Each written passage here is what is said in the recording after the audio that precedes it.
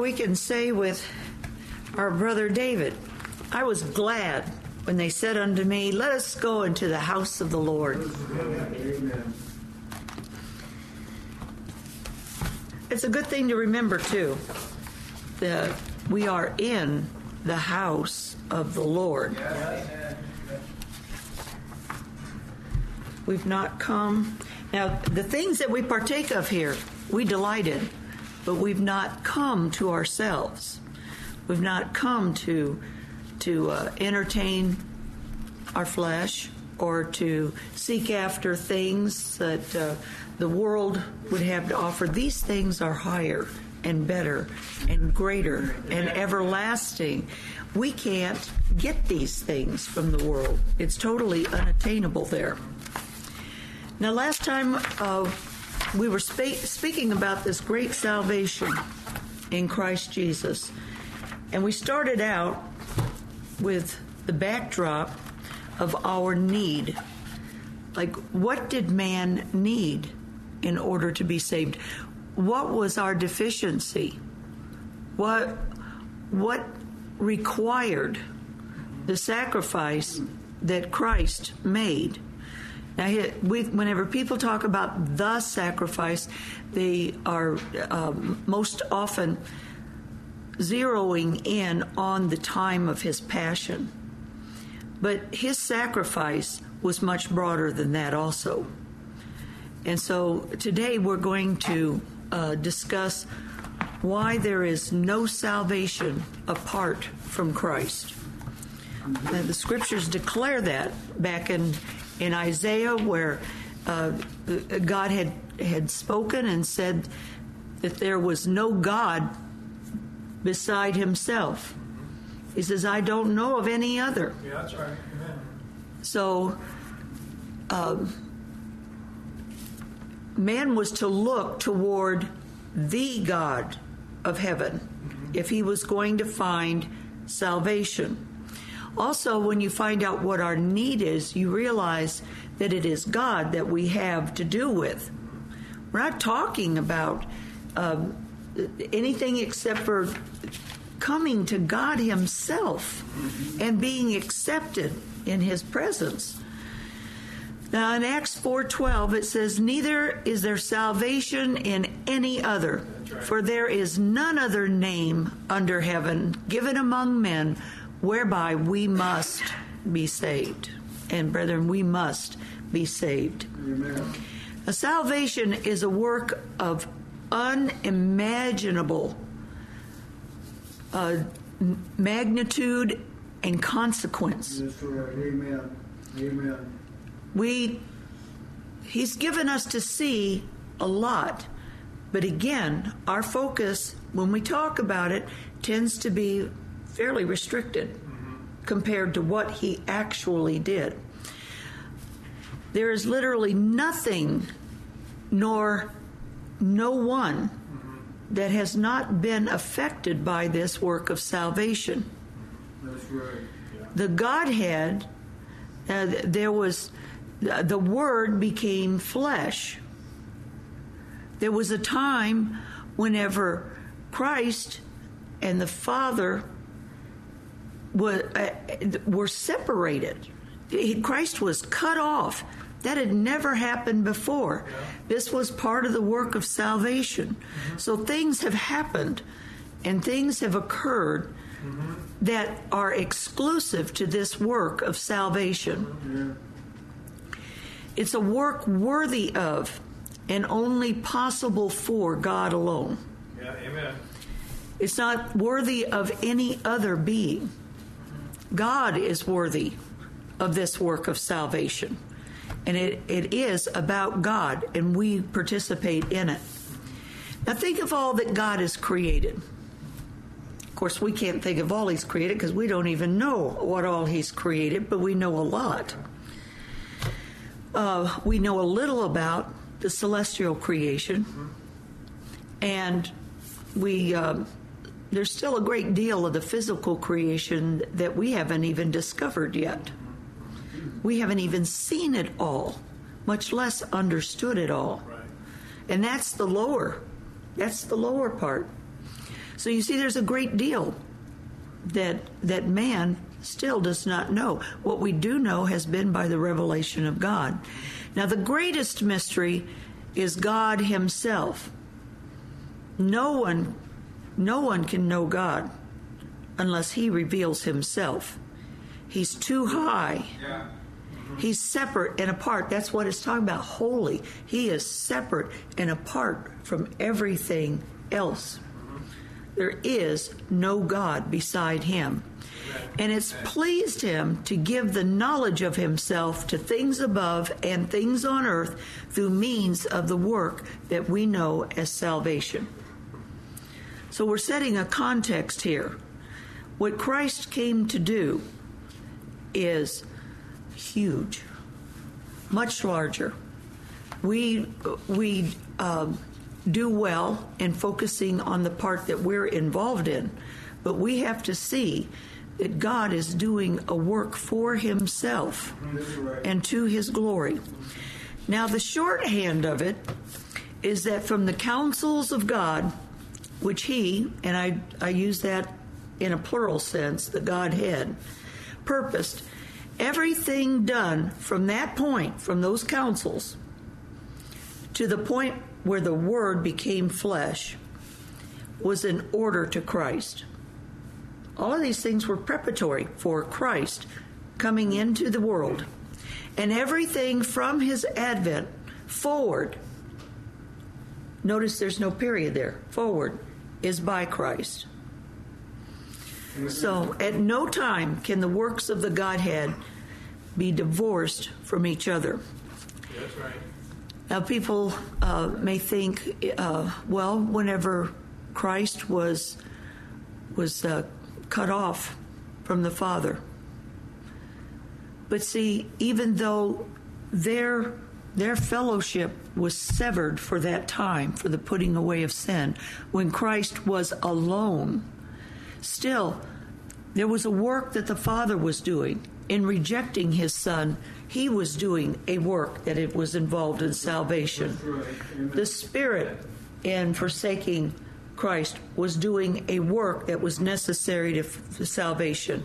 Christ being cut off. So even at that point, the entire Godhead was working together in their several capacities for this work of salvation to be rightly accomplished. Now, the brevity of bearing God's image is a very weighty thing. If you let that kind of settle in your mind, that God created a being in his image. Other things bear likenesses because of their creator, because he's the one that designed them.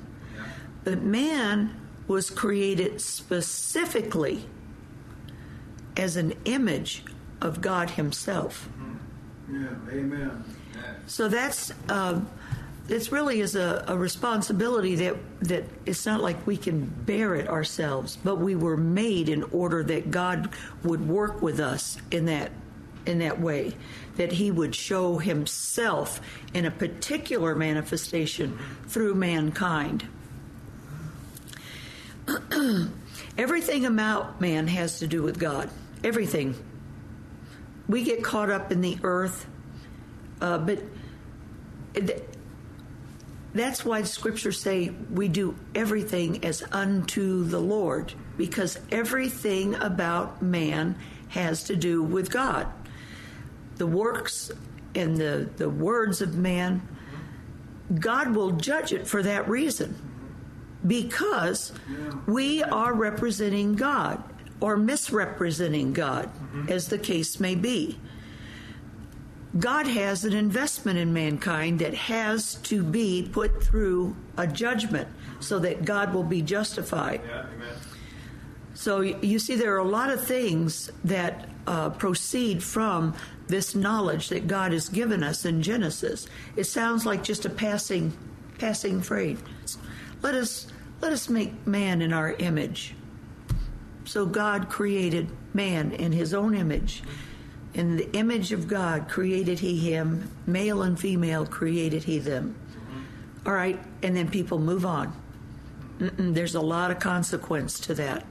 God is starting to, just like there was a time when Christ actually came into the earth, this is a time when God was in the physical creation starting to work this work of salvation. Yes, amen. Now, man is the only created being which had both terrestrial and celestial qualities. And he was the prototype for him who would have celestial and terrestrial qualities. In other words, Adam, whenever he fell, and God called their name Adam, so we're talking about all of humanity here.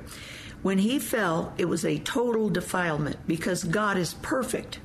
As soon as he became imperfect, everything about him was infected.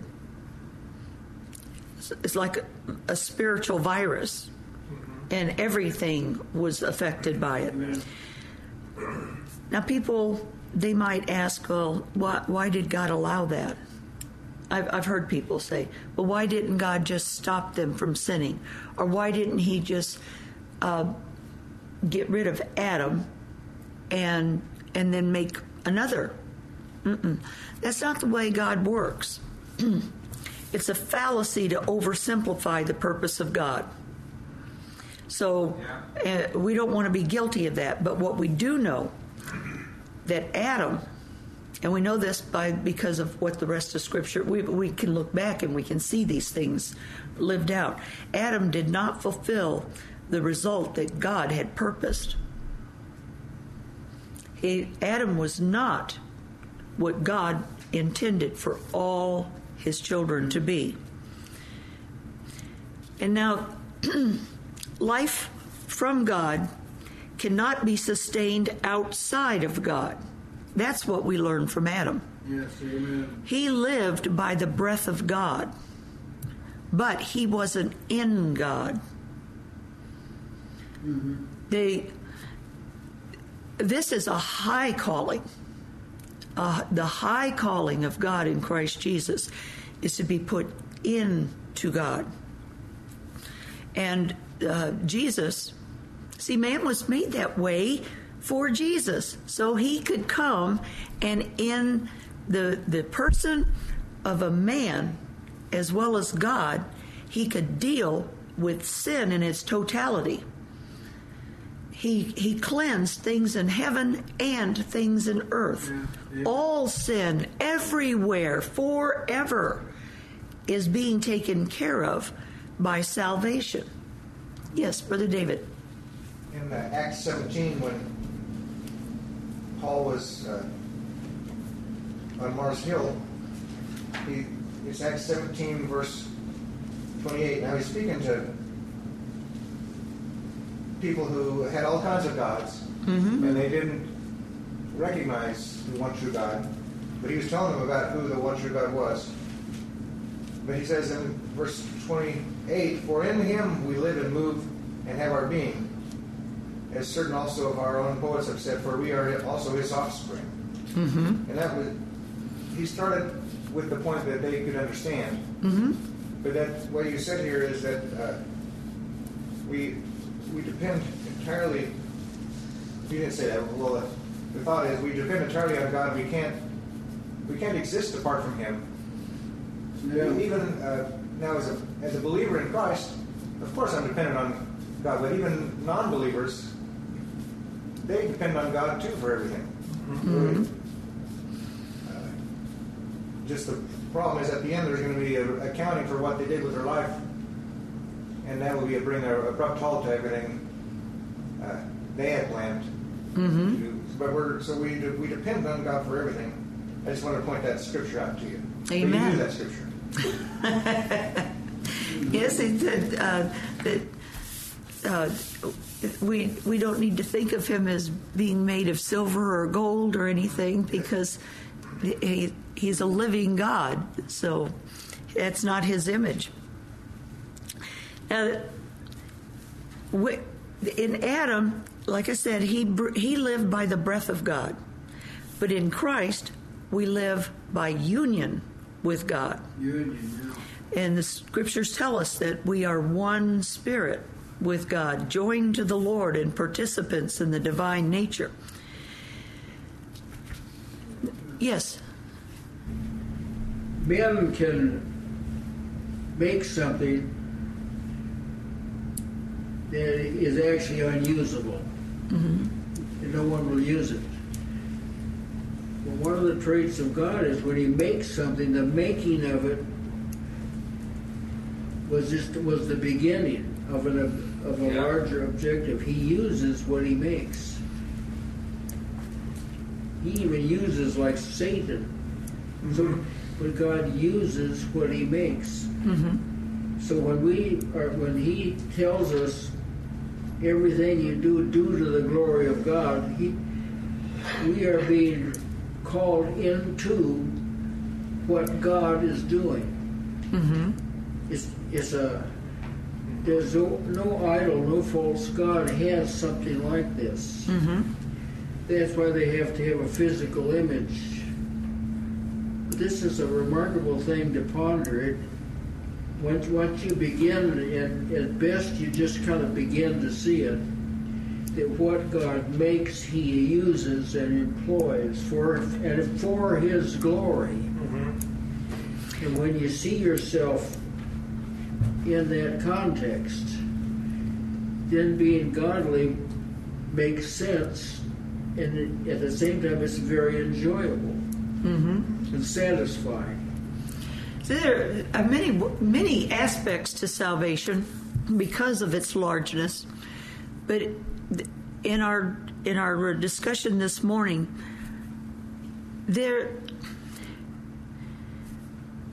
whenever people hear about doing the works of God or working for the Lord, somehow or another, there's a disconnect. It doesn't go far enough. Why do we do the works of God? Because we are of God. Yeah. We do the works of God for the same reason Jesus did the works of God. He was of God. See, that has to do with being in the image. If we were not made after the likeness of God, these things wouldn't even be possible. We were uniquely made for this purpose, for God to be able to actually graft us in, to be united with Him. Other things can share His blessings. They can see things. Right now the angels are stronger in might and wisdom than we are in our present form. They are in the presence of God. We're here. We do it by faith. So because of our flesh, there's an imposed inferiority here. But there, the imposition is going to be removed. What's going to be left is the spiritual. And that spiritual creature that we have been made in Christ isn't just around Christ or just about Christ. It is in Christ. That's right. He is our identity. We are a facet of His person because He made us that. We can't see ourselves as there's God and this is us. Yeah. It's like that's the way it was. One time it was us out there. Here we see things by faith, but the reality of it is that was cut off. That's why it's going to die. It was cut off. But now we are not just here, we are here. Yeah, amen. Yeah. Now that is a very large thought. Yes, it is. We are partakers of Him. He abides in us.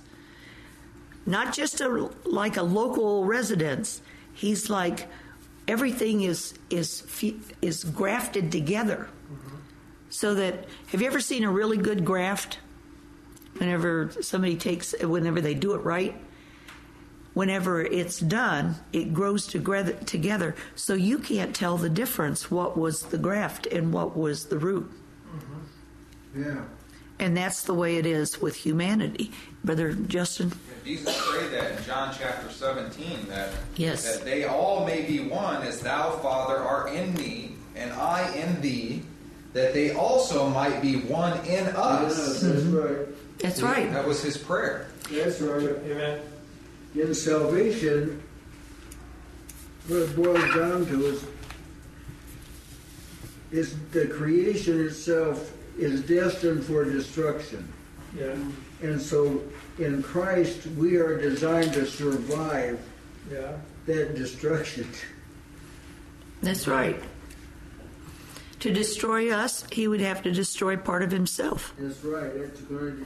And that's what salvation is all about. That's why it's the end and passing of the heavens and earth and dying and things like this are emphasized in Scripture, because salvation is designed for you to survive the inevitable conclusion of everything that's been made that we know.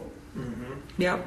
So it just isn't. See, Satan has made people believe that life is just about from birth to death, and so everything is built on that postulate: birth to death.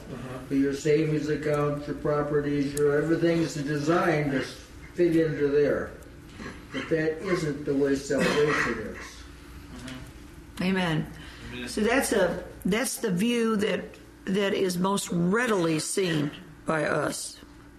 This other view, this heaven view, the new creature that God has made, just like Adam was made what he was and then given life.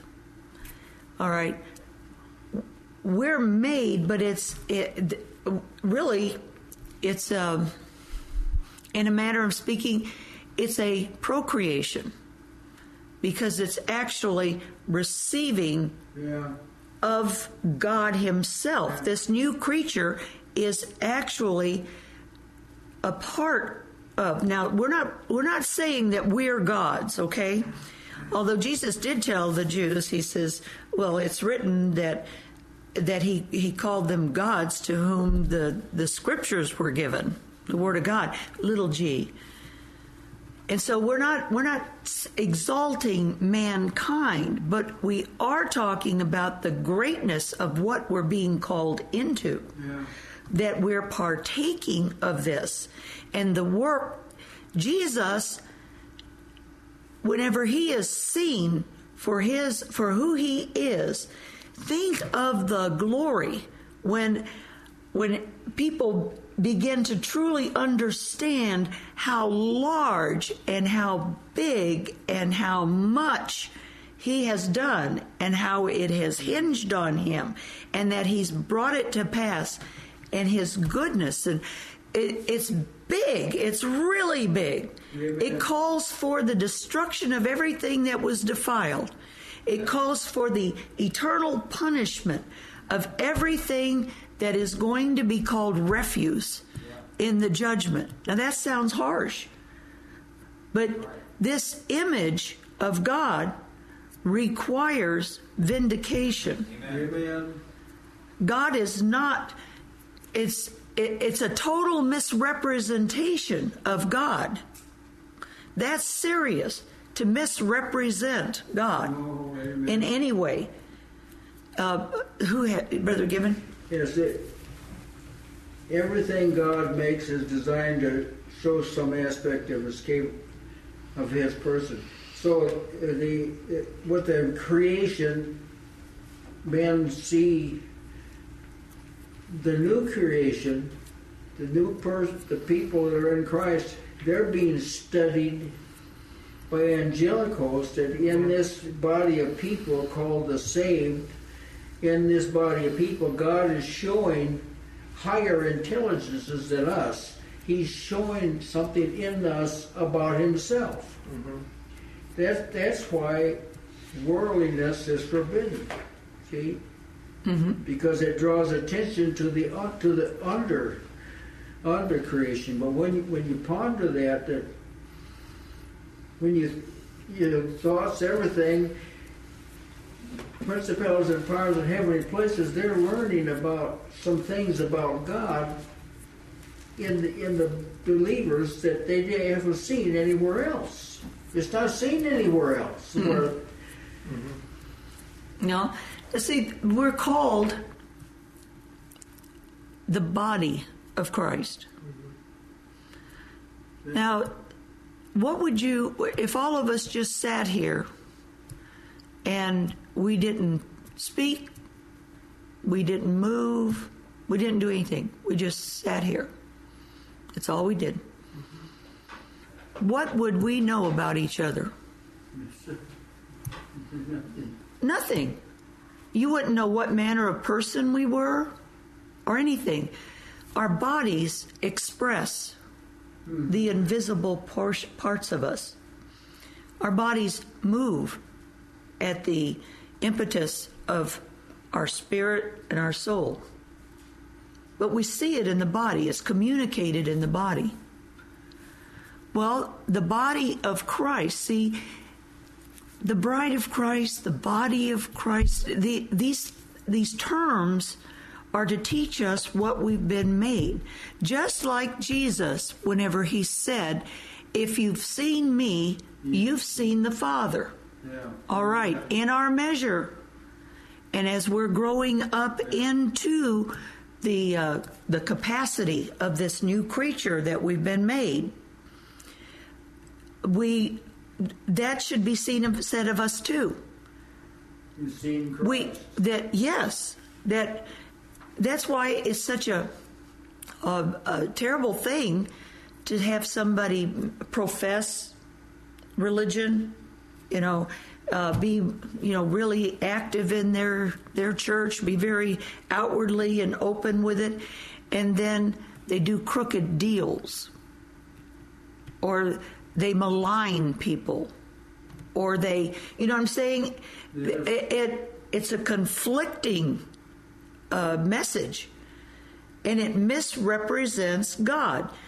It's a fearful thing to fall into the hands of the living God. Amen. So, and if the righteous scarcely be saved, where shall the faithless be, or the unbeliever be? So, this is serious stuff. People don't take salvation very seriously. It's kind of like a get out of hell free ticket or something. Or I said the magic words. I accept Jesus in my heart, and then from then on, you're home free. You're on your way to heaven. Nothing can stop it. That's not the way it is. This has to do with God. Yeah. People think of salvation in terms of just themselves, not in terms of God.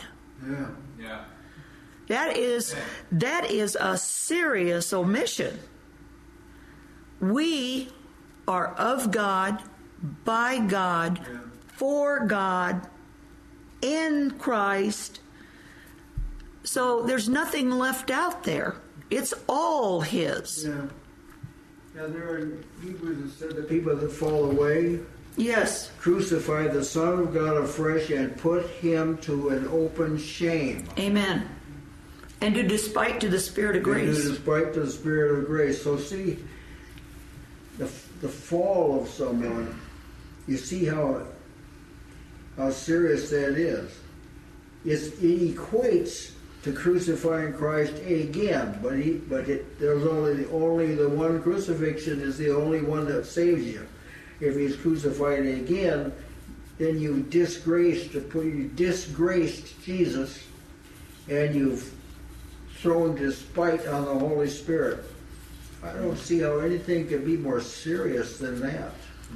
I can tell you right now, people don't like this kind of talk, because it'll condemn things that we might hold dear, that interfere with this work.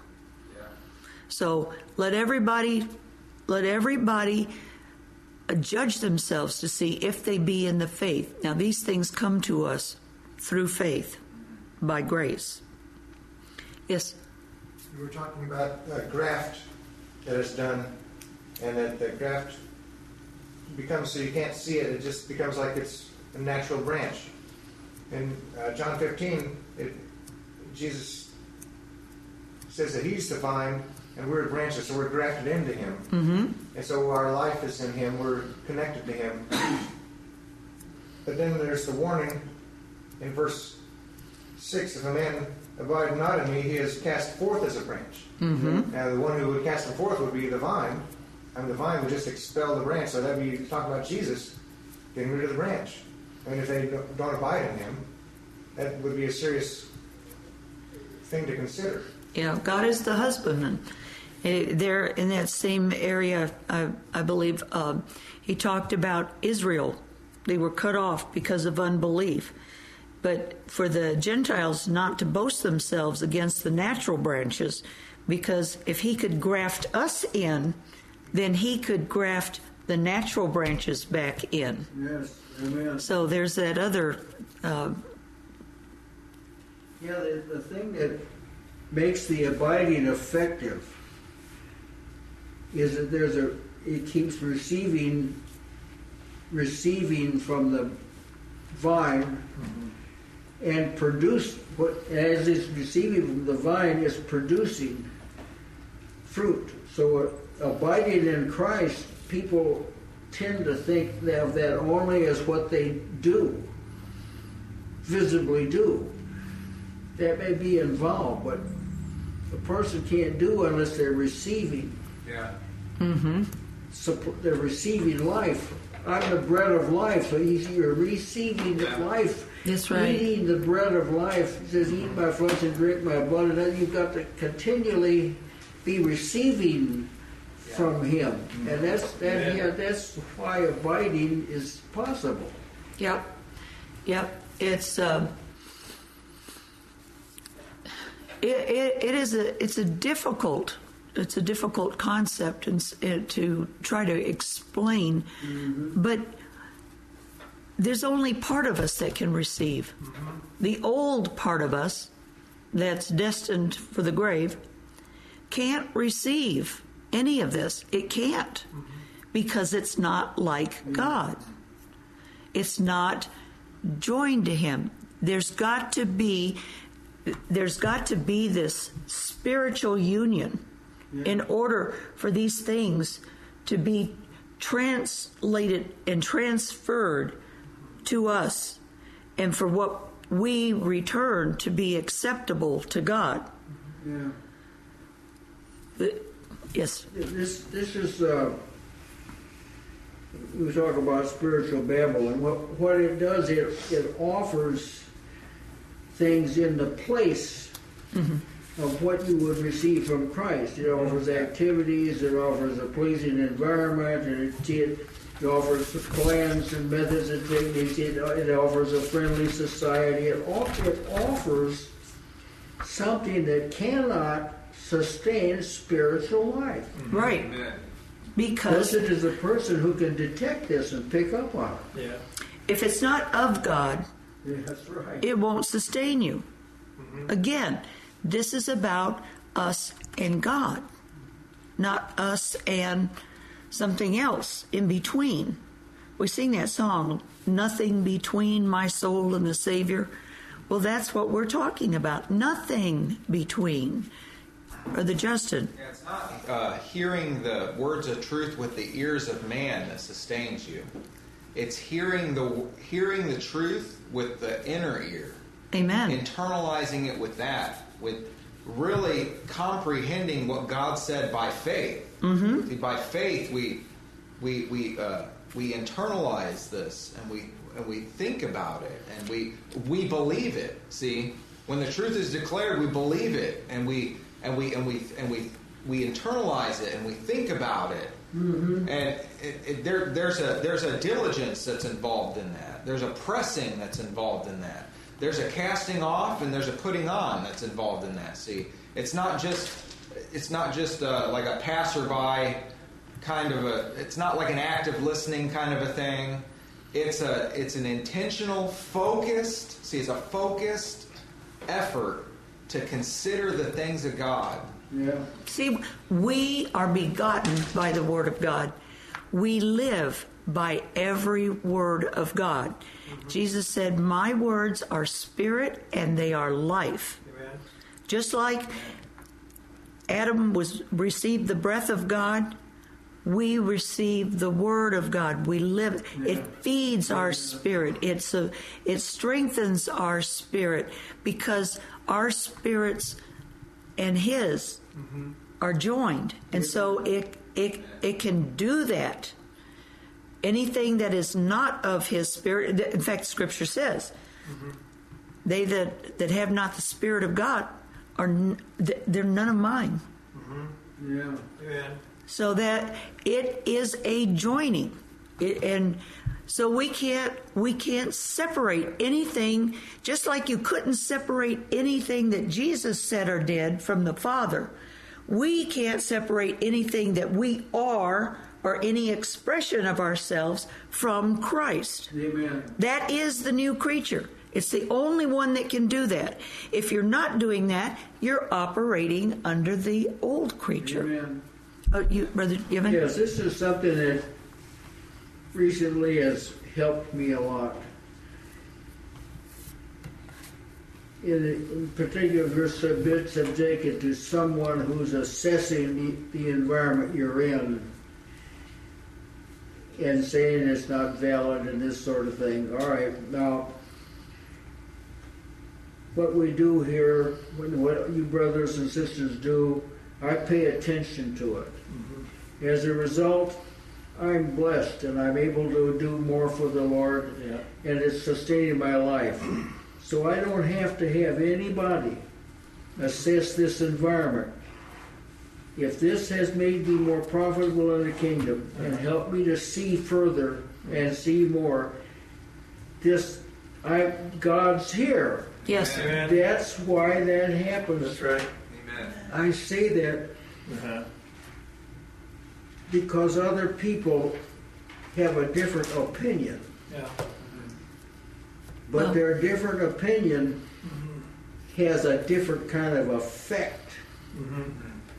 Well, You see what I'm saying? Yes. Has a different effect on them. So you can evaluate the various environments that you're in, whether it's here or whether it's society or you can assess. And if you are able to derive some strength and some benefit from that association, that's your proof that Christ is there. Amen. Amen. amen.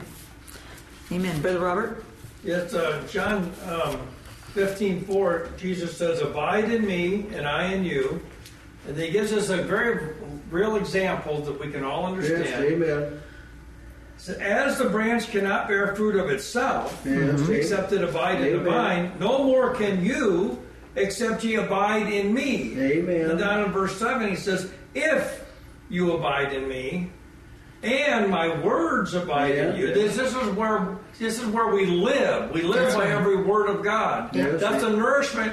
You know, the example is for our understanding. We know how a vine sustains it, how it bears fruit. So he gives that example because he created that in order that we might understand That's that right. every word of God is nourishing. So when the saints come together and they share what God's put in them, it nourishes the other members. Amen. Because they're all connected to the same vine.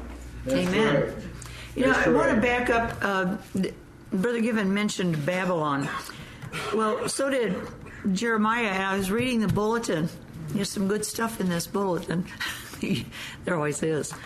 It says, "We would have healed Babylon, but she is not healed. Forsake her and let us go, every one to his own country. For her judgment reacheth unto heaven and is lifted up even to the skies." That's right. So that's, whenever you were speaking about partaking, Some people will say, well, this wasn't profitable. I wasn't getting anything. Well, that depends on what your objective is. If your objective is to produce fruit, see, it's not what you think you feel better than. That's not it. Are you producing fruit? Yeah. Okay, and fruit, in its broad expression, is godliness. And it's fruit to God. Exactly. Yeah. It's not fruit for our co-brothers and sisters. It's fruit for God, Yes. and God is the one that distributes that fruit. Amen. Yes, and because we are of God together, that fruit does have a very healthful and beneficial effect in us and on us. So there's a blessing to be had in everything that the Lord gives. Amen. He's good, and but that is the fruit, godliness, in whatever God has given us, wherever God has put us. Godliness is the stamp on our words and our deeds and our works. Amen. And so we are diligent to do the things that God has put in us. That's fruit unto God, because we are doing it by Him and for Him and to Him, and He's receiving it. See, God takes what is in Christ and He distributes it to us. Yes. He also takes the fruit that was in us and He distributes it. You can. Sometimes there'll be a person, brother or sister, that comes to your mind, and you profit from something that they did or something that they said. That's God distributing that fruit. And see, the brethren, though, also can see and glorify God, because they can identify in others that are believers that this is the work of God in them. So because we are one in Christ. If you're in Christ and I'm in Christ and you're in Christ, how can we not be of each other? Yeah. That's right. Christ isn't divided. He doesn't have multiple bodies. He has a body. Amen. And everything that is in Christ is part of that body, and by extrapolation, part of one another. So, Yes, June? yes. In 2 Timothy 2:15, it says, "Study to show thyself approved of God, a worker that needeth not to be ashamed, rightly dividing the word of truth." But we come together, whatever we have fellowship we've had with God in His Word, and whatever He's ministered into us, if we come void of that, if we just say, "Well, I'm not going to study, I'll just go to the assembly and I'll get," you won't get anything from the assembly. If you don't fellowship with God, you can't just come into the assembly and say, "You're going to keep me alive." We don't keep each other alive. We edify one another. Mm-hmm. And a person's got to be able to be edified. Right. So see, if it's just like, if you think I'm an island, I'm living off here by myself, and I'll come into the assembly and I'll just be a benefit. You won't be a benefit. You can't. This is a living relationship that we have with God, and that makes it possible for us to have a relationship in Christ with each other. Yep. Otherwise, Christ is our life. It's just like we come just to sit here and then we go home and nothing really happened anyway. If that's the case, then you're not in God. Yeah. Because I've been in some pretty thin assemblies before, but because I was fellowship with God, I got something. There was something there. Somebody said something that was profitable. And whether they intentionally did it, I don't know. But the fact is that if you're in God, if you're in Christ, and you're abounding in Him, then you can be blessed just about any place. Yes. Yes. What you bring as far as your spiritual condition has probably as much or more to do with what you get than what is served up. So, because God is ministering to us. So, and again, Christ is our life. One of your members is your mind. That's right. Yes, amen. Yes. Yes.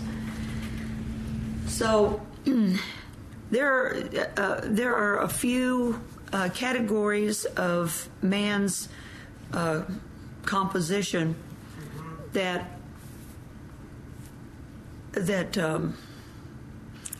are particularly identifiable. One of them, and this has been bantered about by people, the will. Now, everybody knows that man has a will. Your dog has a will. Tell him to do something he doesn't want to do, or keep him away from something he's decided he's going to have. You'll find out there is a will. Okay. But the will of man is different. Everything about man is, just like life and death, there's a barrier between all of the other creation and man. There's a difference. They're not the same. They are not the same.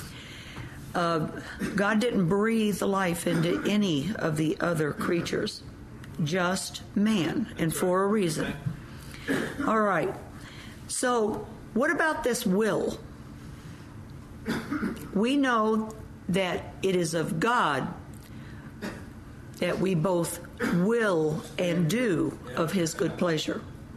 So see, God has sanctified the will of man in Christ. Yes, amen. And it was whenever Christ came. Now, He was the Word with God and was God. He was equal with God. But He condescended, took on Himself the nature of those that He came to save. He came in the likeness of sinful flesh. Well, the Father didn't do that. The whole Godhead couldn't do that. But the personality of the Godhead, the Word, did that. When He did, it was His will as well as the Father's and the Spirit's in their counsels. There was perfect agreement. There wasn't any disagreement or cajoling somebody or trying to talk somebody into doing something or none of that. Yeah.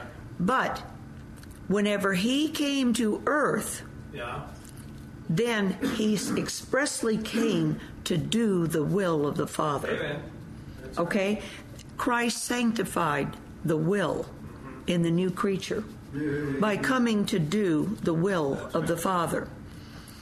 And He said, He said that He only did those things and said those things which were of the Father. Yeah. Amen. And in the garden, whenever He prayed, not my will, but thine be done. Yes. It wasn't because Jesus disagreed with the will of the Father or objected to it, but He had that nature that was recoiling he knew what He was going into. I mean, have you ever gone in, now this is a really low example, I know, gone into the dentist and thought, okay, this is going to be okay, and you found out they're going to drill down to your toes and it's going to hurt really bad?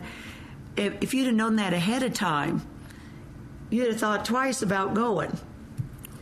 But Jesus knew what was ahead of Him. And He committed to doing the will of the Father.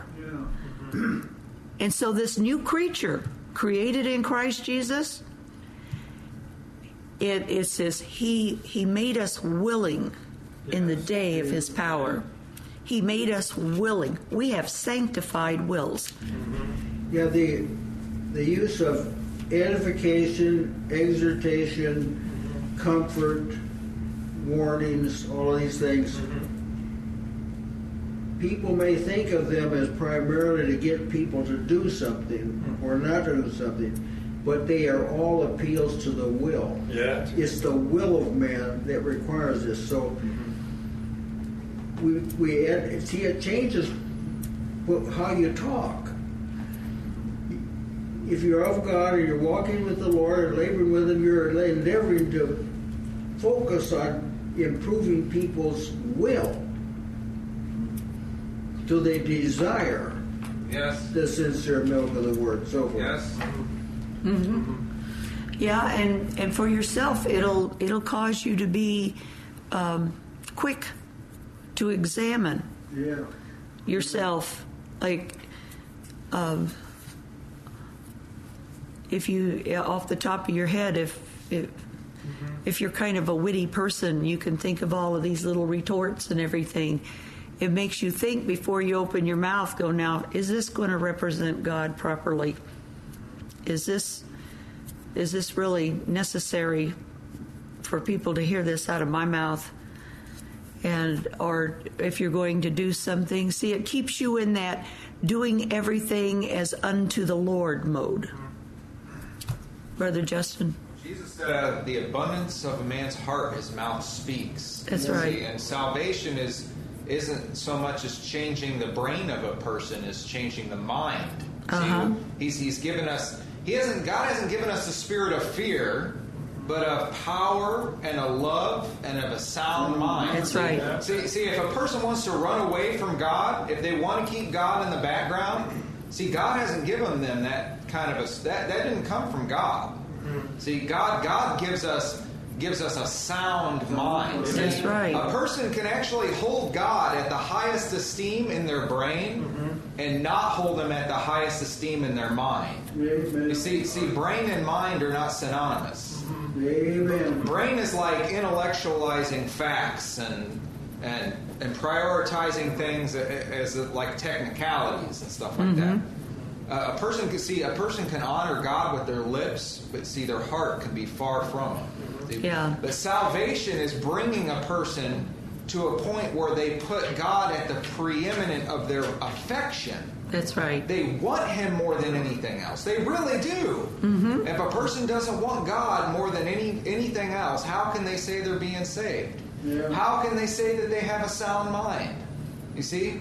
This is what He's doing in salvation. Yeah. And a person, who gives themselves to the things of God, intentionally, diligently, focused, and forsakes any other competing interests. It cultures this mind. See, we have the mind of Christ.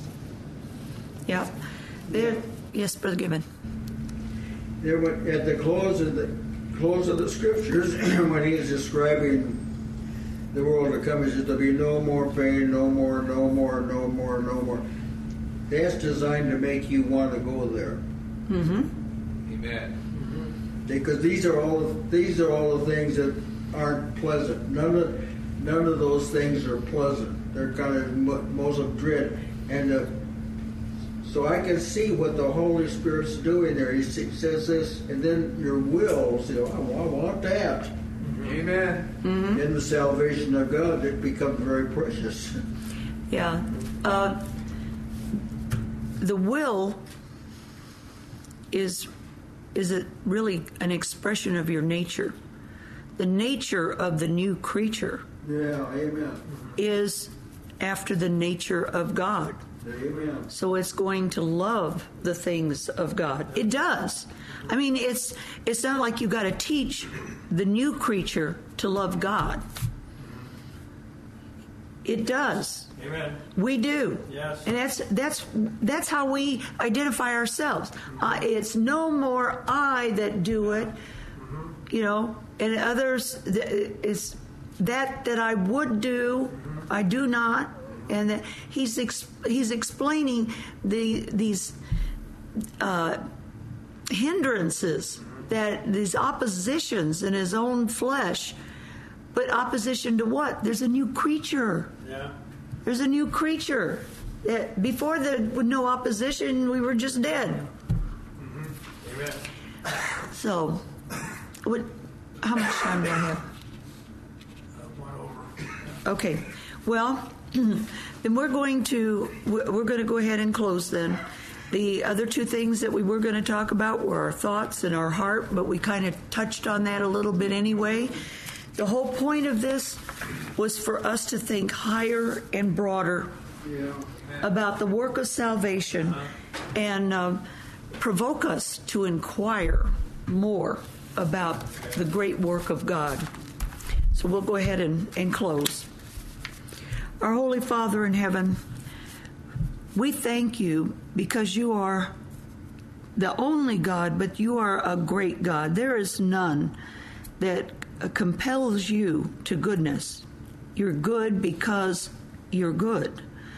Father, all of the things that we admire as we behold thee, they are yours because that is your nature and your character, and that you don't change. We can rely on a continual representation of that. And we pray, Lord, now that you would grant grace to us and to your children throughout the earth as we sojourn to be representatives of thee by the new creature created in Christ Jesus, and that we would have an increase of faith to deny ungodliness and worldly lust, and to live soberly and righteously in this present evil world. We commit ourselves unto thee, and we thank you, Father, that this is not a heavy burden, but one that we love because we are in the yoke with your Son. And Father, we know that he has gotten the victory already, and so we can look forward to an expected end. Now we ask these things in Christ's name, and thank you for the food that's been prepared for us and our fellowship together. Amen. Amen. Mm-hmm. Amen.